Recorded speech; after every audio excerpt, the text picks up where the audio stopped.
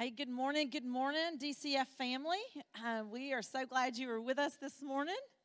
I love all the chatter and y'all catching up and connecting from the week. That is awesome. So we are going to do things just a little bit different this morning. A lot of our worship team have got strep and they're sick, so they're not here this morning. So it looks a little bit different up here, but what I love is that the Bible has declared that when two or more are gathered in his name, that his presence is with us.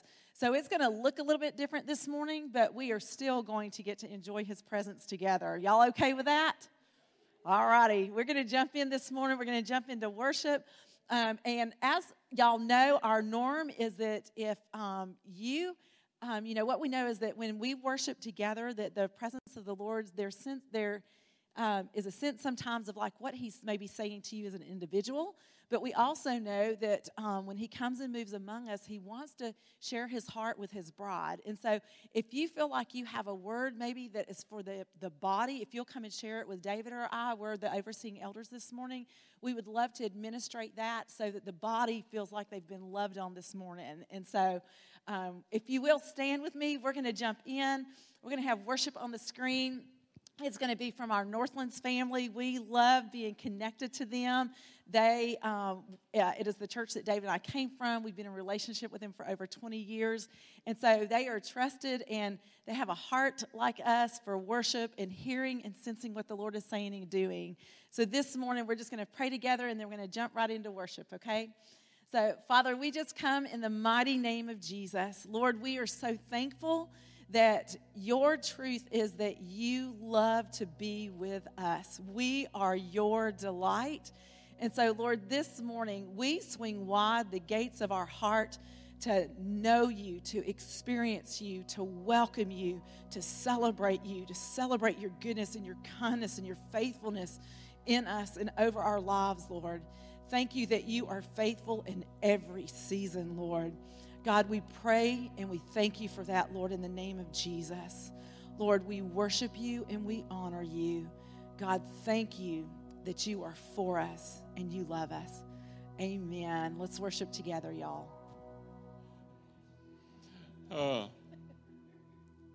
I just want to say, y'all sounded amazing this morning. Before we move into the communion, so if any of y'all know me, you know I'm an observer. I take things in and many times overanalyze. But y'all go ahead and have a seat. I'm sorry. Every Sunday, I hear a few people singing, and I can tell you exactly who they are. But not today. Today, I heard the body worshiping God. And that messed me up in a really good way. That messed me up in a really good way. Because it's beautiful when we as the body of Christ come together and worship. And we sing out unashamed. We don't care what your voice sounds like. When we worship together, it's beautiful. And what we heard this morning was simply beautiful.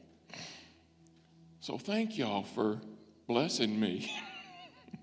But more than that, touching the Father's heart.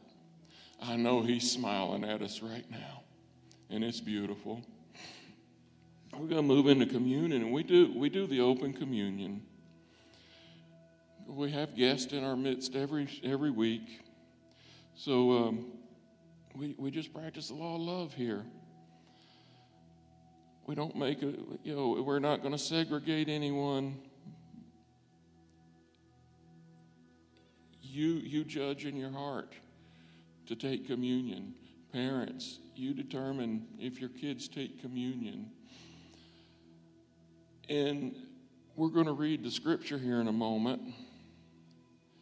But after we read and we're going to read the one out of 1 Corinthians 11. And I want to read that one for a specific reason, because the song that we're going to play while we're coming on forward and getting the elements has such a message to it. And so as we'll read the scripture, then we'll come forward, everybody come forward and get the elements. But as you're doing that, I really, really encourage you to listen to the song that Jeremy's going to play. Oh, what a wonderful Savior we have. What he has done for us is just so wonderful. For I received from the Lord what I also pass on to you. The Lord Jesus, on the night he was betrayed, took bread, and when he had given thanks, he broke it and said, "This is my body, which is for you. Do this in remembrance of me."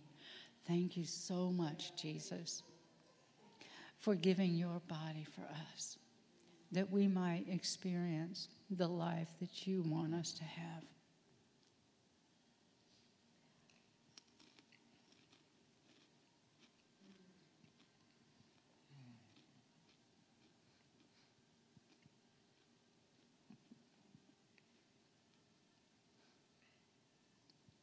It takes me a minute.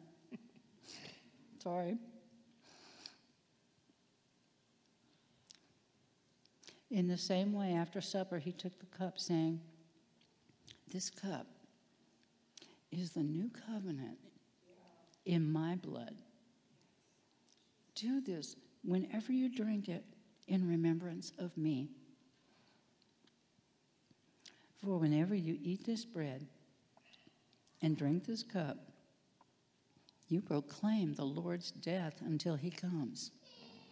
Thank you, Father, for your blood applied that has cleansed us from sin and given us life." Amen.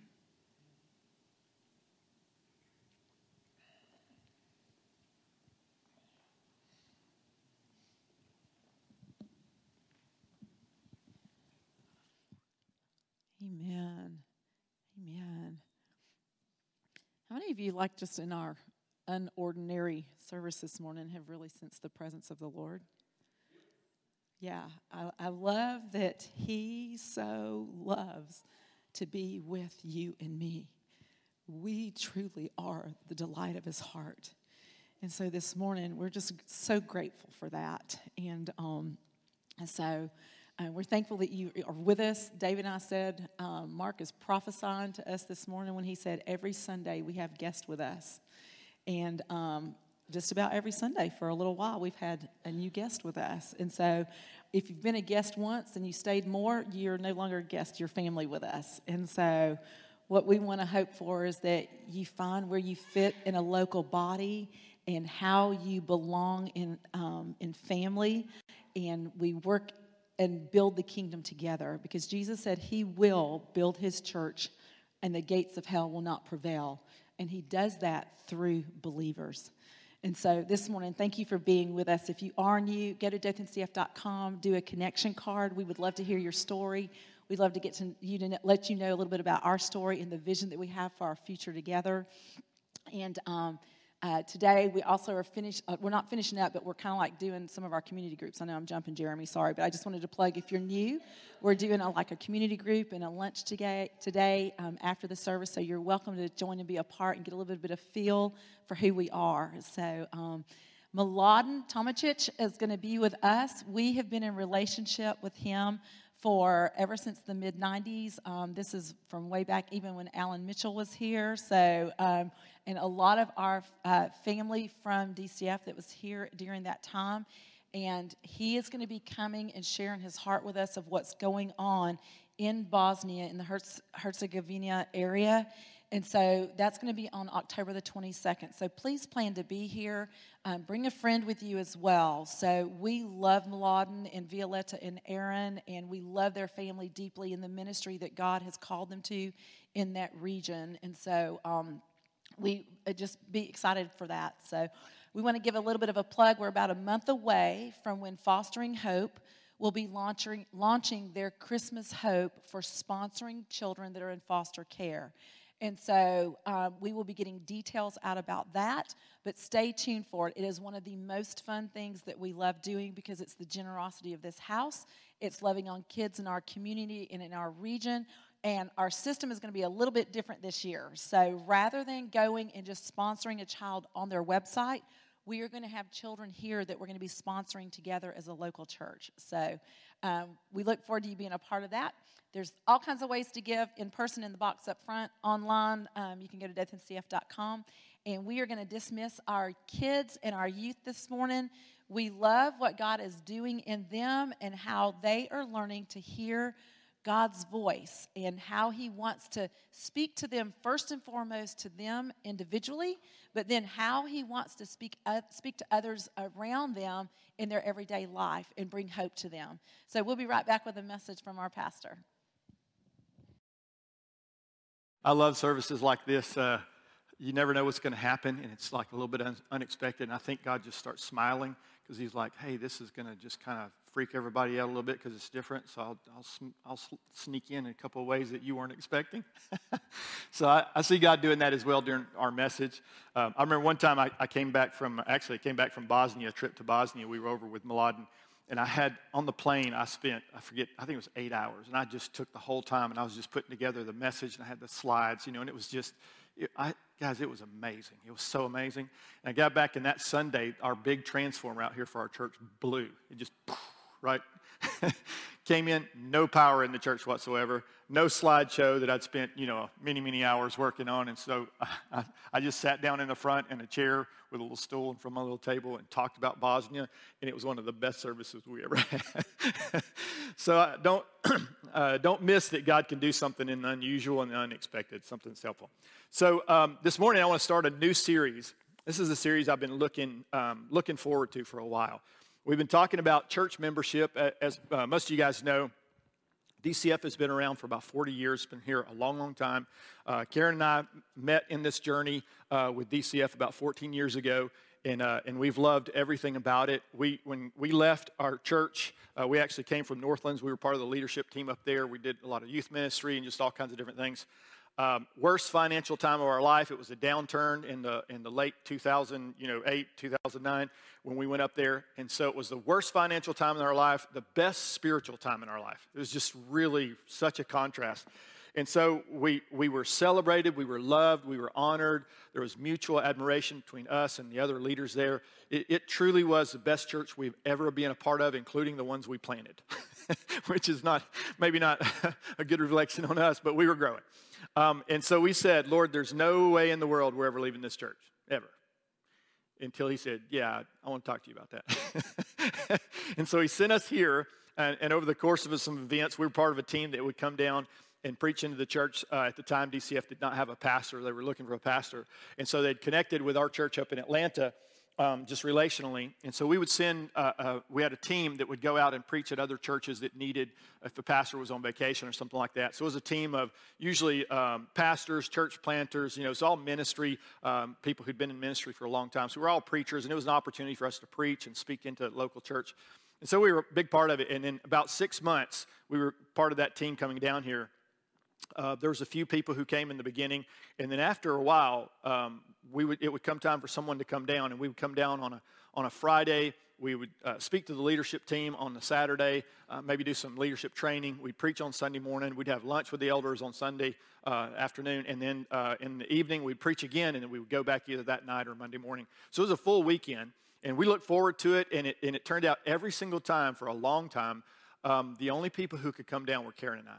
It was all legitimate excuses. It's like, I got called away on a business trip, so I can't go this time. Who can do it? Karen and I were it.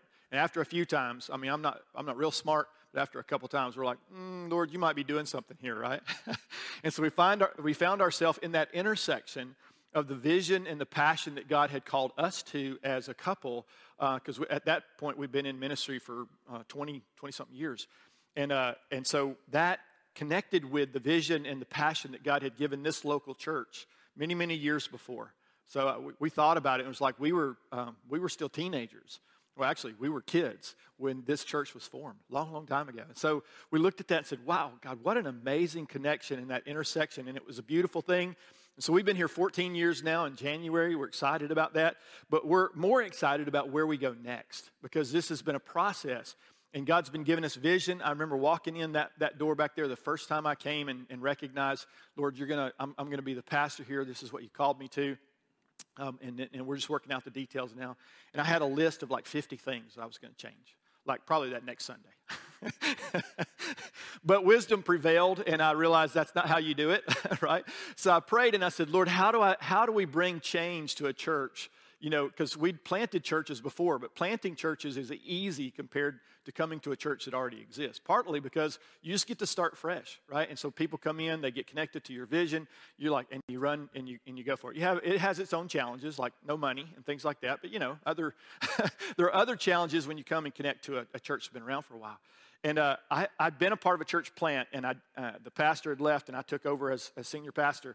And I was praying, in the same vision that I had that time, and this was in Tyler, Texas, God gave me again when I came here. And the picture was of an aircraft carrier on the ocean. It's from like a 50,000-foot level and looking down. And usually an aircraft carrier has an armada of other boats that protect it and, serve that boat.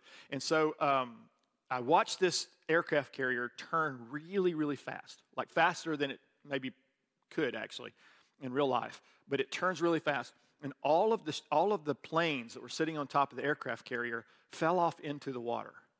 And I heard the voice of God behind me. He said, you can turn this ship quickly, but if you turn it too fast, you lose your ability to make war. And I was like, I'm going to write a book about that. It was so intense. And so when we came in, our strategy for the first several years, for a long time, was, Lord, I'm going to turn this sucker as fast as I can until I hear the rubber of those airplane tires starting to squeal headed toward the edge, and then I'll maybe, move back a little bit. So you move a local church, at the speed of trust.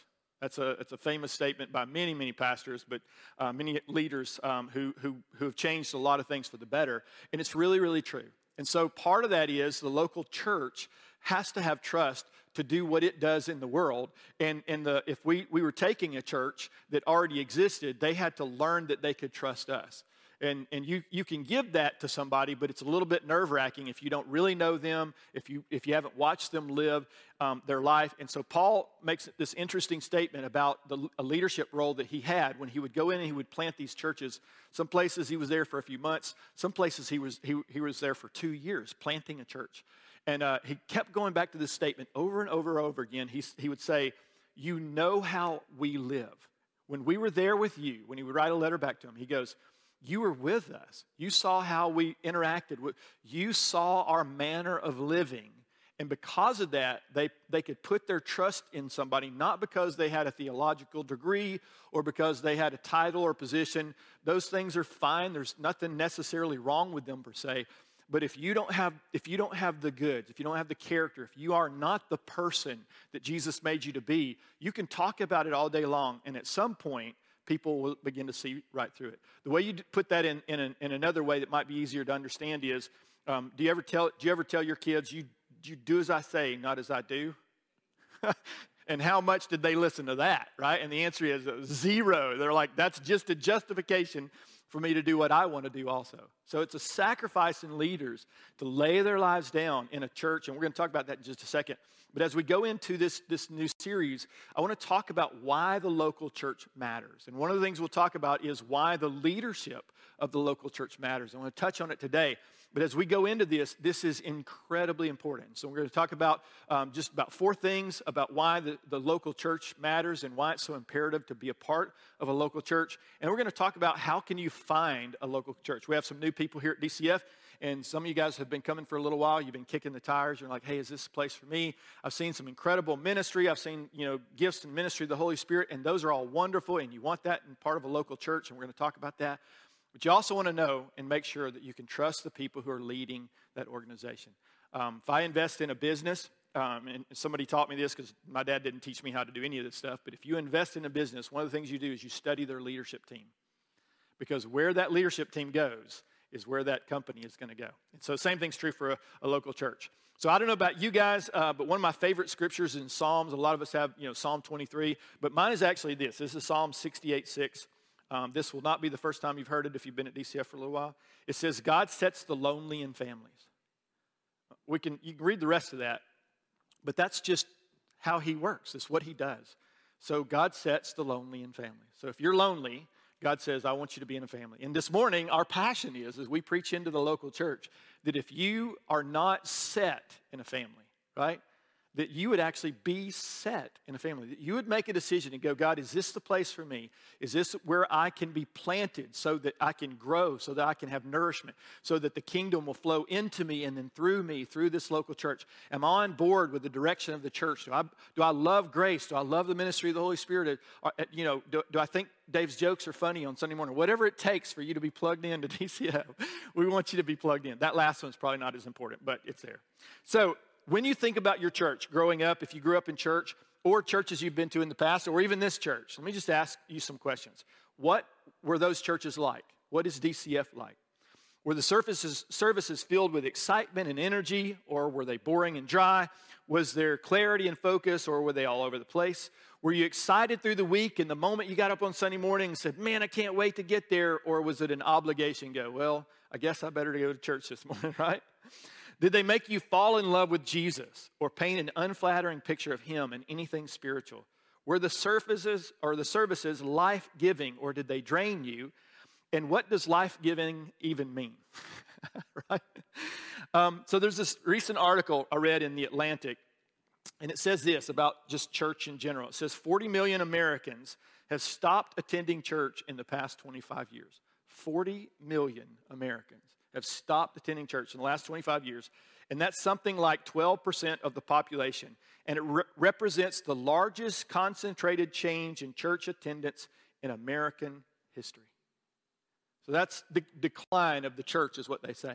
And yet, all over the place, churches are exploding and they're growing like crazy, local churches. So why are some churches, local churches, growing and exploding and doing incredibly well, and why are some other churches maybe not doing so well? Like, is it just the culture that's de-churched and decided we just don't want God anymore? Or is maybe there's something wrong in the local churches that God wants to adjust and he wants to change? And I would suggest that maybe it's a little bit of both, and we're going to get into that a little bit. So I want to give you today 4 reasons why the local church is imperative. So the first one is just simple. It's biblically mandated. If you ever read your Bible, I'm sure you've come across some scriptures that tell you this. It's not vague at all in the scriptures, this truth about being biblically mandated to be a part of a local church.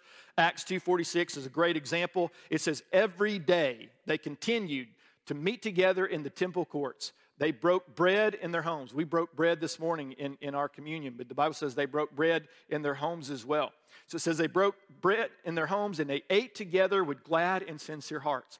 That's something we should do more of, is eat together. There's something beautiful that happens when we eat together. There's the tradition of what the Bible calls the love feast. The culture in the 60s changed the definition of that a little bit, so we have to be careful. But for all of history before that, the love feast was all about coming together and sharing a meal and loving on one another and praying for each other and seeing God bless us and through the body. It goes on, verse 47 says, praising God. This is what they would do. As they met in the temple courts and they broke bread in their homes, they were praising God and enjoying the favor of all the people. That God was saying, as the church was being formed, now as God was moving through the local church in Jerusalem, that the favor of God was pouring on them. Because remember, they were born in the midst of controversy with the cross and Jesus, and is he the Messiah or isn't he? And then the baptism of the Holy Spirit that came on all these people, and Peter jumps up in Acts chapter 2 and says, this is not what you think it is. They're not drunk. It's God moving by his Spirit. They're hearing God's praises in their own languages. It was supernatural. And the church was born in Pentecost, right? It was a beautiful, amazing expression. And the Bible says, as that began to move forward into some sort of normalcy, right? Because there's no such thing as normalcy in the church. If you look at it as in terms of the world's perspective versus God's. God is creating in his church a new normal. Amen? And that's what we're all about. That's the passion. It's a challenge, and I get it. There's conflict of kingdoms. There's conflict of cultures, and we see it all the time. We feel it. We feel the tension constantly. But God's called us not to be the thermometer that just reads the temperature in the room, but the thermostat that changes it in our culture. Amen? Our families and our extended culture. So outside the temple, I'm going to show you a picture. This is the Temple Mount in Solomon's Court, they called it. This is a picture of Herod's temple. And all that open space. So Solomon's portico is that back part over there, and on the front part over here, it was a porch with columns. And so it allowed people, if it's raining or inclement weather, they could get underneath this. But this story of these guys meeting in the temple and then from house to house, this was happening on a regular basis. And so if we're not careful, we kind of have a picture in our head of what we think that must have looked like. But the Bible said on the day of Pentecost, 3,000 people came to Christ, right? And then a little bit later, the Bible said there was added to them. It was they were being added to day by day. Every day, people were coming and finding Christ and who he was and the Messiah, and they were becoming Christians. And the majority of these, obviously, were Jewish people. And so it was changing things. And in this temple, this was the temple. They met in the temple, not inside the Holy of Holies. That was reserved only for the priests. On the outside, the temple, they called it the court of the Gentiles. And all this area could hold about 8,000 people if you put a bunch of them in there. And it talked about 3,000 people getting saved on the day of Pentecost. And then immediately after that, not too long in the future, there's another part where it talks about 5,000 being added to the church. So by the time we read this scripture where they're meeting in the temple and from house to house, there's 8,000 people. That temple court, that area was packed with believers. Spirit-filled, speaking in tongues believers. Right? So however you feel about tongues, this was right after the day of Pentecost, and this was normal. The supernatural was normal. God was moving in power, and this is what I want you to see. It was visible to the entire city. All of Jerusalem knew what was going on. All of the surrounding areas knew what was going on. It was exploding in growth. If you want a small church, don't join the church in Jerusalem. Right? Because we're like, I want a small church because of the benefits of the small church. And Jesus says you can have the benefits of a small church the entire time you're growing into a mega church if you do it right. That's what the local church is about. It's what real relationships is about. Not programs, but people. Amen? So we want to build into that. The big thing is they were public meetings. In-house, the Bible says, from house to house they were meeting. So, in a big apostolic type meeting, you're seeing these incredible things happen. And the Bible talks later, Paul talks about what those kind of meetings look like and what the ingredients should be. And so that's for another day. But the Bible says also at the same time, they were meeting in each other's homes. So 10,000 people in Jerusalem meeting in homes on a regular basis and breaking bread and loving one another and connecting and praying for one another, seeing the sick healed. The Bible calling for the elders of the church so that people could be prayed for and anointed with oil and the sick would get up. It was just incredible what was going on. And then Hebrews 10, not too long after this, in the near future, the writer of Hebrews in chapter 10, verse 25 says, not giving up meeting together. He's challenging. He's writing to the church that included some of the Jewish believers and then some people who were connecting with the church. They were Jewish and they were trying Jesus. It's kind of like going to Sam's Club and trying a sample. They're trying to get you to sample that so you go and buy a $20 pack of weenies or whatever it is.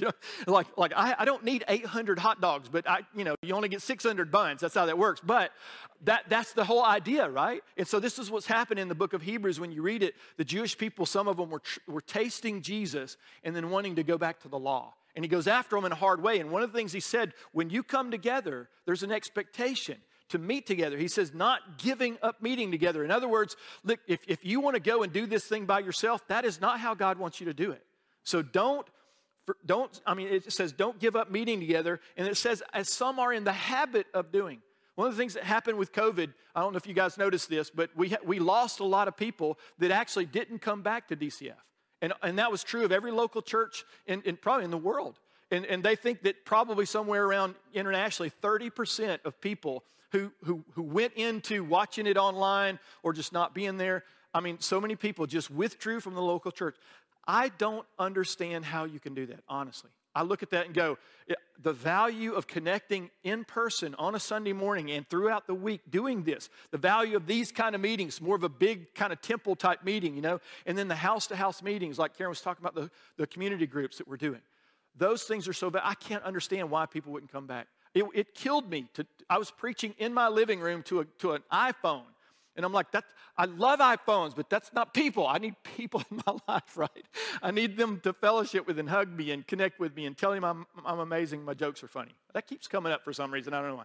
But here's the thing. There was a regular rhythm of visible display of God meeting with and blessing his people. People saw it. How do I know that? The Bible says when Paul began to persecute the church, where did he go? From house to house. How did he know which houses to go to? They weren't private meetings then. They were public. They were like everybody in their community knew this was a Christian home, and they were having meetings and they were having love feasts. They would party. Like they would have a good time, right? And enjoy one another, probably way too much laughter, kids running around doing kid things, right? There was just so much of that happening because it was life. There was so much life in the local church. And Paul went about, he's going to persecute the church, and he went from house to house, pulling believers out. And the Bible says that he was agreeing to them being persecuted, and ultimately some of them even killed. But it was a beautiful thing that was happening. He was watching something that Jesus arrested him on the road to Damascus and challenged him that not only would he be part of the local church, he would lead and plant local churches. It was amazing. So it goes into this big picture the Bible talks about throughout Scripture about what did those meetings look like. And I'm just going to give you a taste. We call them the one another's of Scripture. And there's over 100 of them. 50-something, almost 60 of them are specifically to the body of believers and how they one another, right? So let me just give you a few. Live in harmony with one another, Romans 12:16. You can't do that online. Did I say that out loud enough? Okay. Moving on. Admonish one another.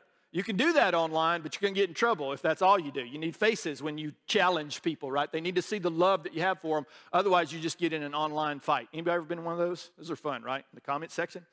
Greet one another. Tough to do. I mean, you can say, hey, on Facebook, but that's not what the Bible meant with greet one. They said, greet one another with a holy kiss. That was in contrast to the culture of an unholy kiss when you would meet, right? So it was all about the real affection and honest, authentic love for one another. It was powerful.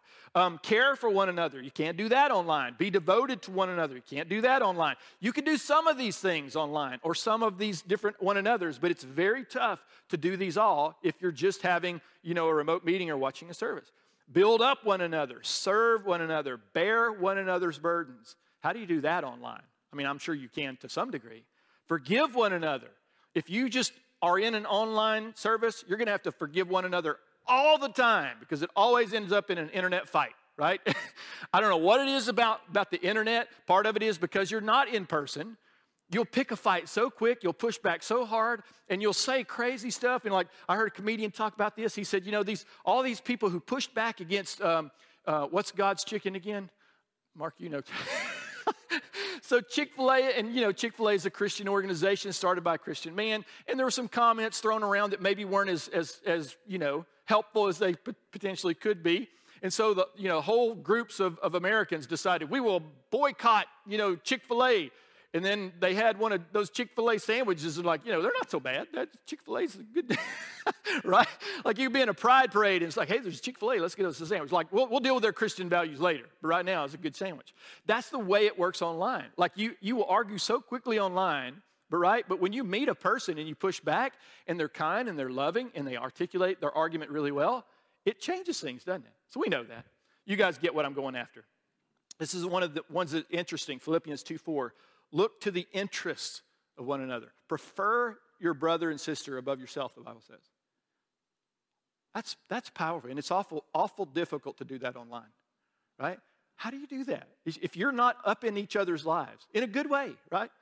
In a good way. If you're not connected, if you don't know something's happening with a person, if they're not in a meeting on a Sunday morning, right? If you're 8,000 to 10,000 people, there's a good chance you're not going to know that unless you have a relationship with them. If they're not in your community group on a Wednesday or a Tuesday or a Thursday night, you will know that. If someone walks into your community group and they're normally chipper and everything's all, and they've got that happy personality, y'all know what I'm talking about, right? I live with one of those. Right? It's like Tigger all the time. It's like, stop bouncing. I can't track you, right? Where you? But if that person walks in and you say, hey, how you doing? And they say, I'm all right. And you're looking at them going, no, you're not. And then the next 10, 15 minutes, man, you find yourself praying for them, loving on them, encouraging them, having a word for them. I mean, just God moving in their lives. And they walk away different because they showed up at community group. How hard do you think would it be for them to go to that community group when they're feeling that way? Right? I get people sometimes go, I didn't come to church because I was feeling real bad. And I'm like, I'm just being honest. I've been there where I'm like, I can't. right? If I go to church, it's going to be ugly, right? Especially digestive issues. Like, nope, there's some things you're just like, I'm going to watch online. Thank God for online. That's one thing we can do well, right? But if you're in a group of people where the healing movement of God is happening on us every Sunday morning, and we're leaning into that hard as a church, going, Lord, restore what we saw in the book of Acts in the early days of the church when healing was common, when Jesus healed everybody who came to him. Lord, we want that. And we recognize there are challenges, but we lean into it. We're not going to be disappointed and create a doctrine based on our disappointment. We're going to create our doctrine based on what God says. And when there's a gap, we're not going to fill in the gap what we think ought to go in the gap. We're just going to say, Lord, we're going to trust you that you can bring the gap closer. In my lifetime, if we were praying for people and 2% of the people got healed, man, in 30-something, 40, 50 years of ministry, I would love to move that number up to 4%. I'd love to see it 80, right? I don't know how realistic that is, but I know this. All it takes is a spark. And that testimony, and then that becomes a normal thing in a culture, especially in a local church, and it explodes, and we see a healing revival like we've not seen since the book of Acts. That's what local church does, right? But it doesn't work if you're not together, if you don't come together. There is nothing as beautiful or as powerful as local church when it works like it should. Nothing is beautiful and as powerful. Spiritual necessity, this is the second one. Spiritually necessary is what the church is all about. Romans 12 says this, for just as each of us has one body with many members, and these members do not all have the same function. Did you know that? That if everybody had the same, could you imagine a body with everybody's a big toe? Nothing wrong with big toes. Try to walk without one. It's all, you have to learn how to walk again. That's how important big toes are, right? But if everybody's that, you know, and the Bible goes in, where's the eye? Where's the ear? Where are the functions of the body? That's where we all come into play. And we esteem, the Bible says, others above. We say, oh, this gift is beautiful and powerful and it's so impactful. And that's true, and those are wonderful things. We celebrate the gift and we celebrate the calling on people's lives. But that does not diminish every single person who's a member of the body of Christ and their value and their importance to the other part of the body. Right? So imagine, because there's such a flow in the life of the body. You know, there's nutrients that come through, blood, oxygenation, hormones, all these things that are flowing and going and moving inside the body. Can you imagine what would happen if you cut off somebody's left arm and just, you know, it just stayed home for 2 weeks? Right? What, do you think it's just going to be fine? Oh, we'll just reconnect that at a later date, right? There's a time limit. Once a piece of the body is removed, I mean, you guys know this medically, that there's a time limit before it begins to decay and die until you can't put it back together as a part. It's just a frightening thing. It's a picture of the natural body that moves into the spiritual. So what does that look like? Parts of the body. They're grace gifts like leadership and hospitality and encouragement and compassion. I promise you this morning, if you came in with a challenging week that you'd hit, and you walk into Loretta back there, wave Loretta, and she hugs you, all of your troubles and problems will go away because she has the ministry of hugging. I don't even know if that's in the Bible, but it's just, that's what she does. And she does it better than anybody I've ever met in my entire life. She's amazing. That's not her only gift, by the way. You need to understand that. Incredibly prophetic. She's beautiful in a million different ways. But that part of the body, and sometimes I come in the back. So she's up here in the front, and she doesn't know this, but I'll just make my way in here and I'll find her so she can hug me. And I feel it. I'm not kidding. I feel it. I was in a meeting in Costa Rica one time, and we're doing mission work. So I'm doing the Lord's work. I'm the man. You know, I'm preaching. I'm teaching. Woo! I'm so awesome. You know, my sparks flying from my fingertips. But personally, I was not doing well. Right? And I was praying for some people. One of the guys from Costa Rica, he walks up to me. He said, "Brother," he said, "I feel like the Lord is just saying, you just need some encouragement." I said, "Yeah, that's really true." He said, "Could I hug you?" And I said, "Well, we're men, so as long as we keep it short," and you pat me on the back. That's what men do, right? Yeah, 3 times. No, you go more than 3 times. We have some concern we need to talk about over coffee. So he hugs me. True story. He hugs me, and I gave it the appropriate amount of time, and he didn't let go. And I doubled the time. I'm like, come on now. Maybe it's Costa Rica. I don't know. Maybe you guys hug longer than we. So he wouldn't stop, and he wouldn't let me go. And then I got irritated. I was like, come on now. I'm starting to question my masculinity if you don't stop this, right? I did. And at some point, something happened in me, and I broke, and I just started weeping. And then I wouldn't let him go. And we were there for, I don't know, way too long. People were staring at us like, oh, look at that couple. It's like, I don't know. But all I know is I walked away from that going, there's a ministry called hugging. I don't know. And he told me later, I asked him about that. He said, from time to time, the Lord will just tell me to do that, go hug. He says, it's usually with men too. I'm a man. And he's very masculine. He goes, but it's usually with men. And he goes, and I'll do it. And he goes, and I feel them squirm. And he goes, I just don't let them go. I'm like, has anybody like forcefully pushed themselves away? He said, they've tried. Well, look, all my preaching and teaching, all the things that were going on didn't help me on the inside that day. But that hug, it did. So if you think you don't matter, you need to understand, it doesn't matter what your gift is. It's powerful, and it brings breakthrough. I was going to put this up on the screen. I didn't have time for it today, though. But if you follow the lineage of Billy Graham, by the time he was, finished with his ministry, they figured conservatively preached to 2.2 billion people personally. Not just on the screen, personally. 2.2 billion people in his lifetime of ministry. Did you know if you track his lineage back of how people got saved, and the guy who actually, Mordecai Ham was the guy who led Billy Graham to the Lord when he was a teenager. But if you back that up, in that lineage is Dwight Moody. There's another guy called Billy Sunday who was a professional baseball player who got saved, and he started preaching the gospel. And you back it all the way up, the original guy, they can track it back this far, he was a Sunday school teacher. He taught young, middle-aged boys, and he loved them. And he said he saw the challenges and the hurt in their culture. Can you imagine? This is 150 years ago almost. And he said he just loved them and spent time with them individually and led them into a life-giving relationship, a vital walk with Jesus. And one of those guys was Dwight Moody. And Dwight Moody preached into Billy Sunday. There was a few others. And then eventually Mordecai Ham. And then Mordecai Ham preached into Billy Graham. How many people did Billy Graham preach to? But do you know where that lineage started? It started in a local church with a man who had a passion to love on middle school boys. And how many of you know that's a supernatural gift? You ever tried to love on a middle school boy? But his heart went out to him, and because of that, 2.2 billion, not counting all the other preachers who preached to crowds too, billions of people heard the gospel because of that man's faithfulness to those middle school boys. Isn't that powerful? Love it. There's nothing as beautiful or as powerful as the local church when it looks like it should. Number 3, emotionally nourishing. This is imperative of the local church.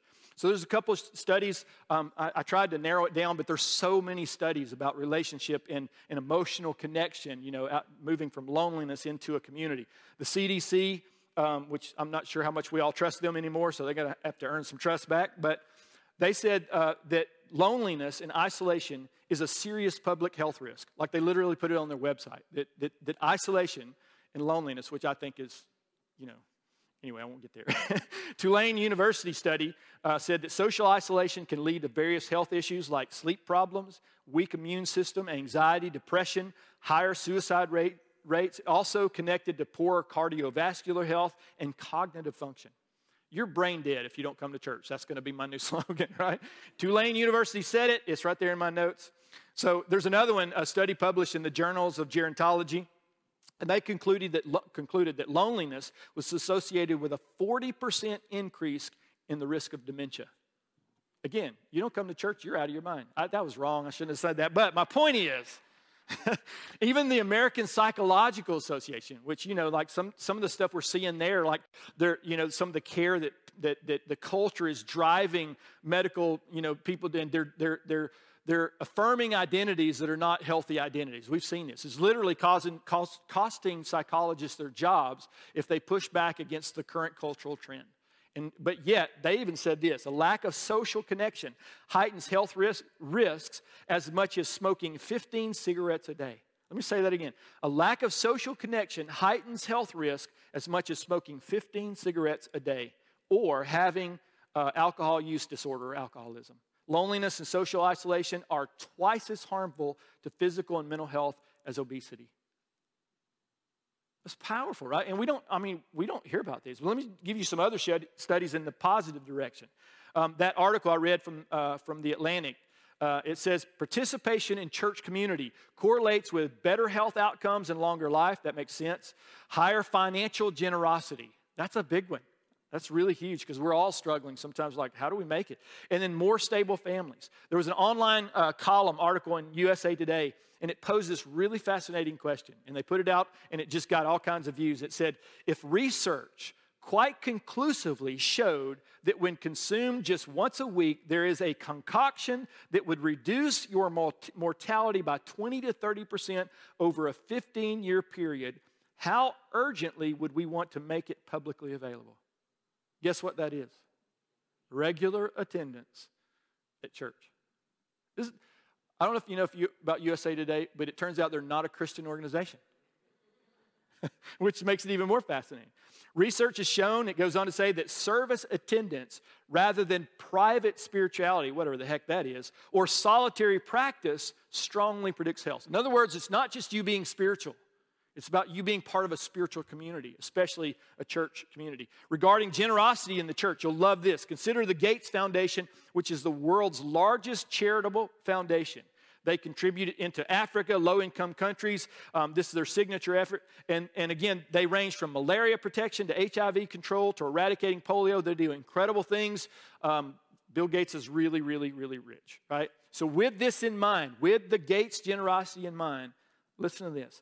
Members of U.S. churches, that's not the world, that's just U.S. churches, and synagogues send 4.5 times as much money overseas to needy people every year as the Gates Foundation does. 4.5 times they send it. But it's not from millionaires. It's from people like you and I who send a little bit here and a little bit there and a little bit there. Karen and I try to be careful about saying kind of this stuff because it can appear self-serving. But we've been spending money or sending money overseas, about $30 or $40 a month, to what's it called again? The organization. Yeah, Compassion International. So there's a little girl, we've been watching her grow up in pictures, and she sends us notes all the time. And we just prayed into this. We were at a conference, and they put the thing out. And, I'm not careful about all appeals. I don't just want to do it because I ought to. I'm careful of that. But we really felt the Lord say to do that. And so we've been part of that now for years. And when we go back and look at the statistics, we see that little bit of giving, according to what Compassion International tells us, will literally change the life of kids all over the world. I mean, change their life. Like sometimes rescue them from malnourishment, all those things, just a little bit of money. It's amazing what a little bit of money does if everybody's doing it. And that's part of what we do as the local church. We contribute to what God's doing. We're supposed to give into what the kingdom is doing. So anyway, we'll get into that later. So here's one, your favorite, the U.S. government. U.S. individual giving to the overseas poor now totals $44 billion annually, right? Connected to that last statistic. The U.S. government gives $33 billion in official aid distribution. And the local churches give $44 billion. Well, the truth is local churches give more because we pay our taxes and the government uses our taxes to also send money to the poor. As a side note, sorry, I didn't mean to get into political. What about prisoners? The bulk of volunteers mentoring prisoners and their families, both while they're incarcerated and after their release, guess what? Are Christians. Who knew, right? Care and recovery for the homeless. 2000 study found that 58% of the emergency shelter beds in 11 surveyed cities are maintained by religious providers or churches. Local congregations provide 130,000 alcohol recovery programs, 120,000 programs that assist the unemployed, provide 26,000 programs to help people living with HIV/AIDS. Wow, right? Classic study, this is really interesting, talking about social needs. A classic study by Harvard economist James Freeman found that black males living in inner city poverty tracts were far less likely to engage in crime and drug use if they attended church. I remember a guy posed a question. He was talking about the local church. And he said, if you saw four heavily tattooed men, and you're walking somewhere in the city, and you had to take a shortcut through the alley, and he said, and you saw 4 heavily tattooed, incredibly muscular, challenging-looking men coming towards you, he said, do you think it would make a difference in how you felt about it if you knew they just came from a Bible study? I think it would. Church attendance was also associated with better academic performance and more success in holding jobs. We've seen that working with at-risk kids and families. Regular religious participation correlated with many positive social outcomes: less poverty, fewer divorces, more marital happiness, fewer births out of wedlock, less suicide, and that's a big one right now that we need desperately. Reduced binge drinking, less depression, better relationships, more sexual enjoyment among the church. That's an interesting one. Go look that one up. We're trying to keep it PG-13 in here, but go look that one up. That's a fascinating one. So it comes back to, there's nothing as beautiful or as powerful as the local church when it works like it should. Amen?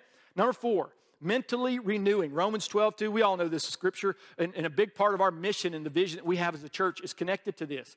It says, do not conform to the pattern of this world. There are patterns of this world that want to isolate. One of the things that you see articles right now is the challenge in the local church. Some of the secular researchers think that the challenge in church decline is because the culture moved away from community connection and community values and moved to individual values. So now it's all about your success and the kind of car that you drive and you know, the vacations that you can go on and all that stuff. Why? Because wealth has become ubiquitous. We all are wealthy. If you're concerned about the 1%, be careful, because in the world, every one of us as Americans are the 1%. Right? If you made a choice about which toothpaste you were going to buy, you are the 1%. Our friend Mladen, who's coming from Bosnia in a couple of weeks, I remember we had him here and we took him to Walmart or somewhere, a grocery store, and he just needed to get some shampoo. And we walked down the aisle and I said, well, you know, here's the shampoo. And he just stood there for a long time, right? And I was like, you okay? He said, I'm a bit overwhelmed. And I'm like, it's just shampoo, man. Just pick one. He goes, I have no idea which shampoo to pick. He was literally paralyzed by the choices that were available. When we went to Bosnia, we went to in a little store to get some shampoo or toothpaste or whatever, and we walked in and there was one option. And I'm like, I don't know what that is, but I'm getting it because there ain't a, right? I mean, that's just the way it is. So we're all wealthy. So Romans 12:2, there's a pattern of this world, but it says to be transformed, be changed. Everything has to come and through the local church. It transforms us. How? By renewing our mind. This teaching, what I'm doing right now on a Sunday morning, is that temple-type apostolic, someone preaching, proclaiming the Word of God. We still have need for that today. It's not just teaching. It's not just 5 ways to a better marriage or live your best life. I love those things, but you can find that in the secular world. Part of preaching is proclaiming this is the way God designed it. This is His way, and if we're not doing it, we need to come in alignment. Now, we do that without beating you up, without, reminding you that in God's grace, He's not going to ask you to do something if He hasn't given you the power to do it. But come on, step up, right? And you guys hear that, and like, can next week we have someone with a compassion gift speak, because Dave's, right? But we need all of that. We do need those compassion gifts. We need somebody to come alongside us and love us and walk us through some of those challenges, right? But we also need somebody to kick us in the tail sometimes and go, step up, man. Quit making excuses and rise to the occasion. Why? Because God said this is what He's building. Do you want to be a part of it or don't you? Right? Anyway, fellowship. We talked about this earlier about the hugging thing. Some of the greatest transformation in my life, because we think it's just about teaching and preaching, but it's not. Some of the greatest transformation in my life happened in a fellowship moment like that hug, right? Like Loretta and her kindness to me. Like people coming around me going, Dave, we're so thankful for you. I'm like, why? Like, we don't know. We have to. But the Lord told me to tell you that, right? It's like, okay, that's helpful. The Bible, this is Proverbs 25:11. It says, a word fitly spoken is like apples of gold in a setting of silver. And we know that's true. Why? Because there's nothing as beautiful or as powerful as the local church when it works like it should. So what does a healthy local church look like? And I'm wrapping up with this. I'm going to give you, I think it's 4 or 5 things here. What should we look for in a good, healthy local church? What ought the church to look like? What was God's intent? This is Ephesians 3:10. It says God's intent was that now through the church, the manifold wisdom of God should be made known to the rulers and authorities in the heavenly realms according to His eternal purpose that He accomplished in Christ Jesus our Lord. When God designed us, He said they are not good alone. Go back and read the first time somebody's alone is Adam's got the whole garden to himself. And as a man, I thought, that's amazing. Like nobody's bothering you. You don't have to think about dinner. You can just work in your garden cave or whatever you call that, right? It's so awesome. And what does God say? He looks at him and He goes, oh, you need some help, right? So what does he do? The Bible says, he takes the rib, not the ankle bone, right? But the rib, not the head, but the rib. Why? Think about that whole beautiful protection and wrapping your arm around, loving your wife, but also realizing that she's pretty powerful herself, so she's not down there, but she's also not going to take the head roll. All those things, God's saying, you need somebody in relation with you properly, biblically, whatever that looks like. And before the fall, they were submitted one to another. They were leading together. It was a powerful thing, right? So God says it's not good that you be alone. And he meant that in Genesis, and he meant that today. And his eternal purpose before he ever created anybody was that we would all come together and be a part of a local church. This was his design and how he wanted to do it. Do they love one another? This is a first qualification. Do people love one another? Not do they say it, but do they actually do it? And you can tell not by their words, but by the experiences. What does it look like when someone fails? What does it look like when people have challenges, they lose their job, or they go through a divorce, or a girl gets pregnant out of wedlock? What does it look like? How does the church walk with them? Do they love one another? Right? Not preach it. By this, all will know that you are my disciples, Jesus said, or in John. It says, if you have love for one another. This is how the world, they'll look at us and go, there's something different about these guys. It's not just selfish. They really love each other. Do they preach a gospel of grace or of works? This is Galatians 1. It says, I'm astonished. He's talking to a local church, that you are so quickly deserting the one who called you to live in the grace of Christ and are turning to a different gospel. Do you know legalism is a different gospel? It's mixing the law, trying to mix the law with grace, and you cannot do that. It is impossible. You can't do it. So it always ends up, if you try to mix the law with grace, it always ends up the law. Acts 20:24. However, I consider my life worth nothing to me. My only aim is to finish the race and complete the task the Lord Jesus has given me. What is that task? The task of testifying to the gospel of God's grace. That was Paul's one thing. It's the only thing he did. And I don't know if you notice it, you hang around here, you will find out we are really big on grace. Not just preaching it, teaching it, but living it. So let me just hit a pause. As we move forward, we're talking about leadership development as a team. We've got a new leadership team over the last 18 months to 2 years that we've been connecting with one another. We've been talking about vision. We've been talking about the future. Used to, you could plan, a 3 to 7 year strategic goal, and you were good. Nowadays, by the time you finish typing it, you have to put up a new one because culture and change is happening so fast. I mean, just even this morning or yesterday with Israel and all the things, at war. I mean, literally, they're at war. That happened in a day. It went from there's always unrest, but now there's war. And what does that mean? And how's America going to, all those things happen, right? But my challenge this morning as I was coming in is remind us to focus that the way you answer that problem is you answer it with the local church. Hundreds of thousands of local churches all around the world binding together. They've sent missionaries. They're sending hospitals that are led by religious people who go in and they make a difference in war-torn countries, right? You don't see often atheists wanting to help people like that. It's just some reason it's just all about the atheists, right?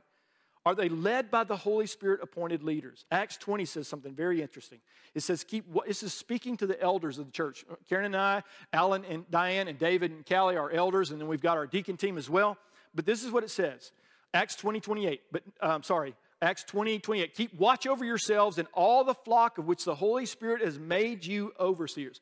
The Holy Spirit makes elders overseers of the church. Why is it so important when you plug into a local church? Why should you check on the leadership team? Because if the leadership team isn't healthy, the church will not be healthy. You can only put airs on for so long, right? That's why Paul said over and over, you know my manner of life with you.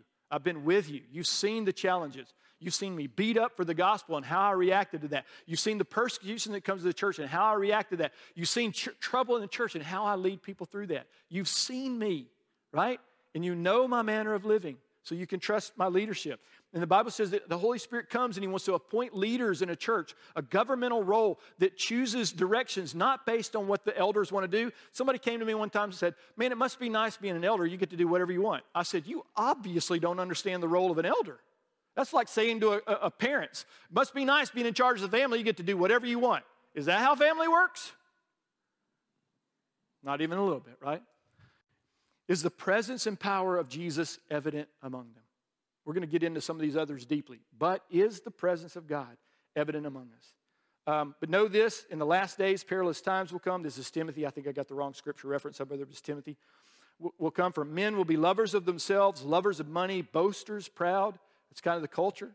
And then it says this about the church. Having a form of godliness, but denying its power. And from such people turn away.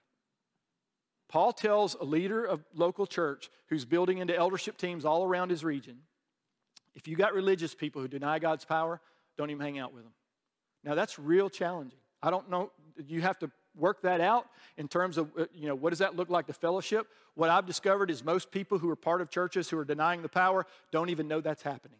Even the pastors sometimes, when I point out something like, you guys believe in the Holy Trinity, like the Father, Son, the Holy Bible. They're like, absolutely. That's totally. I'm like, let me say that again, right? And they're like, you know what? I grew up in church. We never even talked about the Holy Spirit.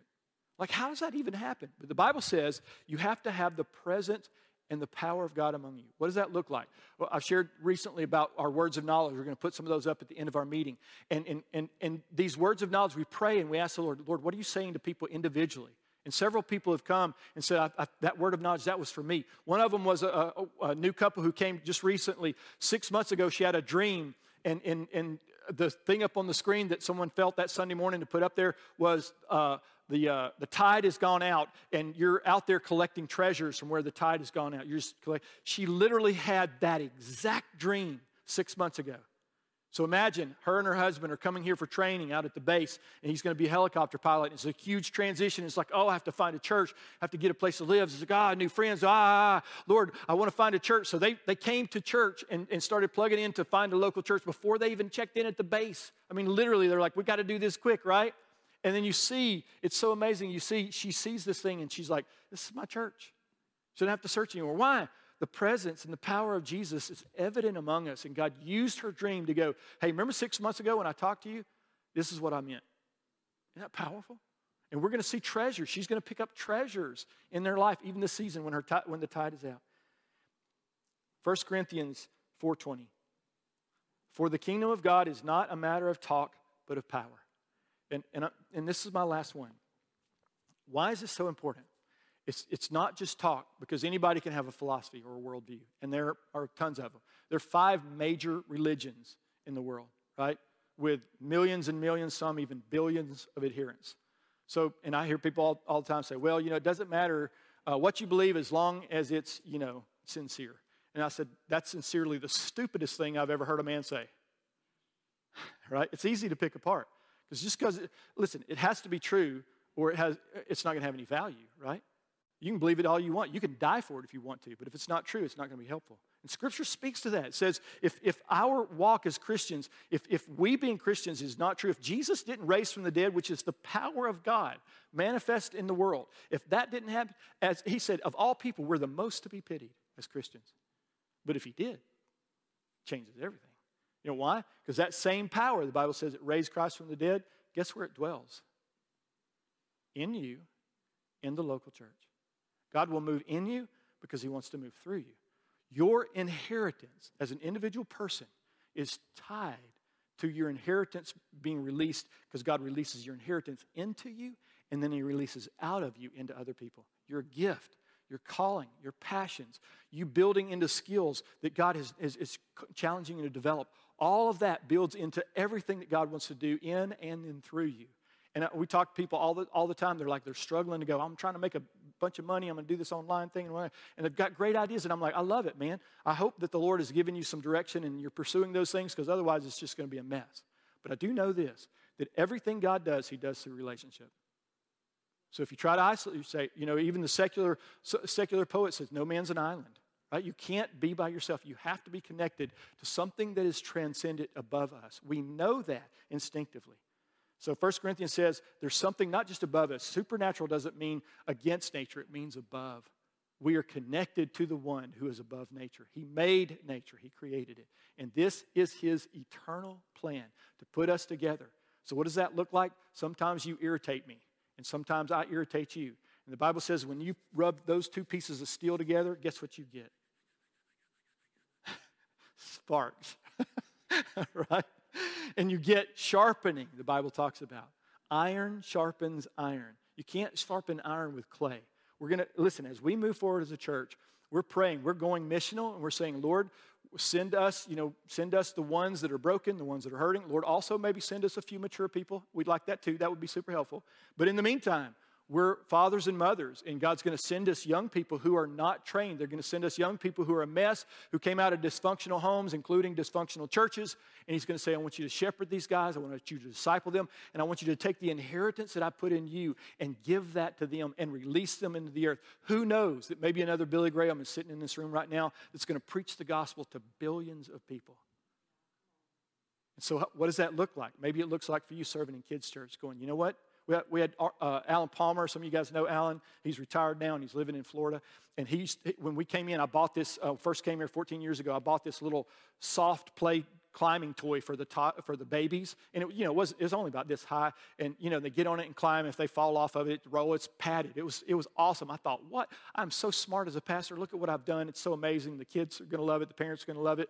And Alan Palmer hated it. And he came to me and said, I don't like that toy. I said, what? You feel like it's dangerous or something? He said, no. He goes, because used to, I would come and lay down in the middle of the floor and those babies would crawl all over me. And he goes, Dave, you don't know what that did to my soul as an accountant. I said, well, let's get rid of it. He goes, no, I just lay down, they climb on me too, so it's okay. But I look at that and go, I wonder what that did to some of those babies climbing on Alan Palmer who loved them, who prayed all the time, prayed for those babies. God raised them up. He had kids and grandkids of his own, and he would pray over those kids in the Spirit. Can you imagine? What does it take? It takes you doing what God's called you to do. Meeting the church where your gifts intersect the need, right? And sometimes you just got to pick up the trash because there's no picking up the trash in the Bible as a gift. I drive on our campus some days, and for whatever reason, we've got a long stretch of road out there, and somebody throws out a McDonald's bag. I picked up one the other day, and it was McDonald's bag and French fries just strewn all the way across the entire frontage of our road. Some of it was the wind, but I was picking up those French fries. The ants were still eating them, and truthfully, I could probably ate them too. They were probably still good with all the stuff in them, right? But I walked down there, and I picked it all up, and I just remember doing that. I'm like, Lord, I don't do this because I like picking up trash.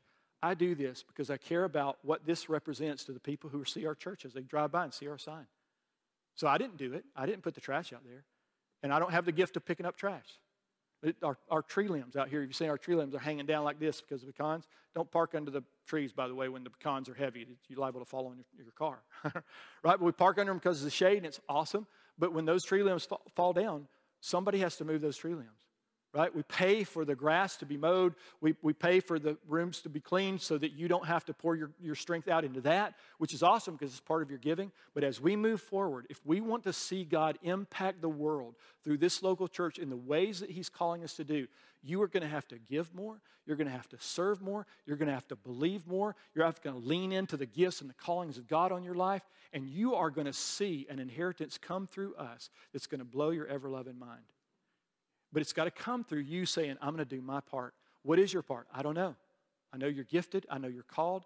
Get with us as leaders. We go through on a regular basis how you can plug into the local church. Well, I'm not sure I can afford to give. I don't know if you can afford not to. Karen and I started giving 30-something years ago. We figured it out one day. And I don't know if you know, but going into the pastoral work's not how you make $1 million, okay? But we figured it out. We've probably given hundreds of thousands of dollars over our lifetime.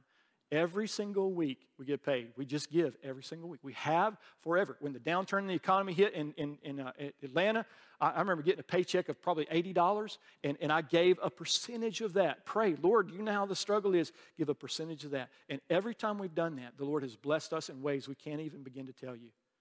You still need to be smart with your money, but that's part of biblical finance, to save. You have to do that, and we don't always do it perfectly. But I know this, that every blessing we have, we sit out on our back porch right now, and we've got a beautiful back porch, beautiful yard, beautiful home. God's blessing and kindness is on us. And every bit of that, I'm the only person in my extended family that's ever lived in a brick home. That's how poor we were. My dad was from Appalachian Mountains. We're the only ones. I did not go after a brick home. That was part of me serving in the kingdom. The Lord said, you know what? I don't have a problem with you having this, as long as you don't let it have you. Amen? So as we lean into this, God's going to put a call on you. He's going to challenge you. He's going to say, it's time to step up. Don't create a habit where you're not in the church, in community, in connection. It's not just attending a meeting. You can do that online. It's being a part. Bring your strength. Don't just come and attend church. Come and be the church. Amen? Release the kingdom of God through you and other people because we desperately, desperately need it. There is nothing as beautiful or as powerful as a local church when it works like it should. Amen? Jesus, we love you and we're so thankful. God, you are amazing in our lives. Lord, thank you for this plan of the local church. Lord, help us to discover the joy, the power, Lord. Sometimes the sacrifice, Lord, all those things come hand in hand. Comes with a challenge and invitation. But Lord, as we move, the local church, as one other guy said, is the hope of the world because it releases Jesus into the earth. It changes and transforms people. It is the place where people connect and grow and are discipled and learn how to walk in the fullness of their inheritance. So, Lord, would you do that? Would you pour out your inheritance into your people? And, Lord, would we be reminded that there's a reason we've been given much so that we can share much. And so we receive that, Lord. We see the vision for the future and the growth and the challenge and the change and everything that comes because, God, you are leading this local church into everything you've promised it. And we say thank you for that in Jesus' name. Amen. Amen. This morning, as many of you know, everything that is going, if you've seen what's happened in the news, and I know that David kind of mentioned it in the service this morning for Israel. So if you will you just stand with me this morning? We want to pray for Israel, and then we'll go into some of our words of knowledge. But we want to be very honoring of the Word of God where it says to pray for the peace of Jerusalem. And so if you will, let's just pray together. Yeah, Father, we just come right now in the name of Jesus. And Lord, we thank you for a messianic promise over this nation. Lord, we pray for the peace of Jerusalem, Lord, that for those who love you would be secure. God, that there would be peace within your walls and there would be security within the citadels, within the government of that people and of that nation, Lord. God, that you would give them wisdom. Lord, we pray that peace would be within them. But God, we pray this morning that there would be protection of the innocent, Lord, both in Israel and in the nations surrounding that nation, Lord. And God, we thank you for what you're doing in the day that we live in, Lord. God, that your timeline revolves around this nation because it is your chosen people. But God, thank you for Jesus because he has grafted us into a promise to be your people and to be grafted into this beautiful inheritance. So God, we thank you for that this morning, and we pray for the peace of Israel, Lord. It is a chosen nation, and we know that. And Lord, thank you for the people, Lord, that you love. God, that you have chosen multiple generations throughout all of time and through and into all of eternity, Lord, because it's the heart of God to restore us to you. So, Lord, thank you for that this morning. And God, just give wisdom to leaders, give wisdom supernaturally to government officials. Lord, protect, Lord, those who are missionaries, Lord, to those who are preaching the gospel, Lord, within that nation and within the nations around it, Lord, that this morning, that the word of the Lord would be clear over them, Lord, and over that region, Lord. Thank you for the promises that you have spoken and that you have declared. And we say this morning, yes and amen to every promise and every believer, Lord, God, in those areas and in those regions, Lord. We thank you for that in Jesus' name. Amen. Amen. And this morning, we're going to put up some words of knowledge. Our ministry team spent some time praying for us as a body, and for those of you who are watching online, to reach out for that if you would like to have prayer. But this morning, if any of these words resonate with you and you would like to be prayed for, our ministry team is going to be up front. I'm going to ask them to go ahead and come up. And we would love to pray for you for those. If you need encouragement or for anything else, we would love to pray for you. So thank you so much, you guys. Thanks for being with us this morning. And have a great week. We will look forward to seeing you next Sunday.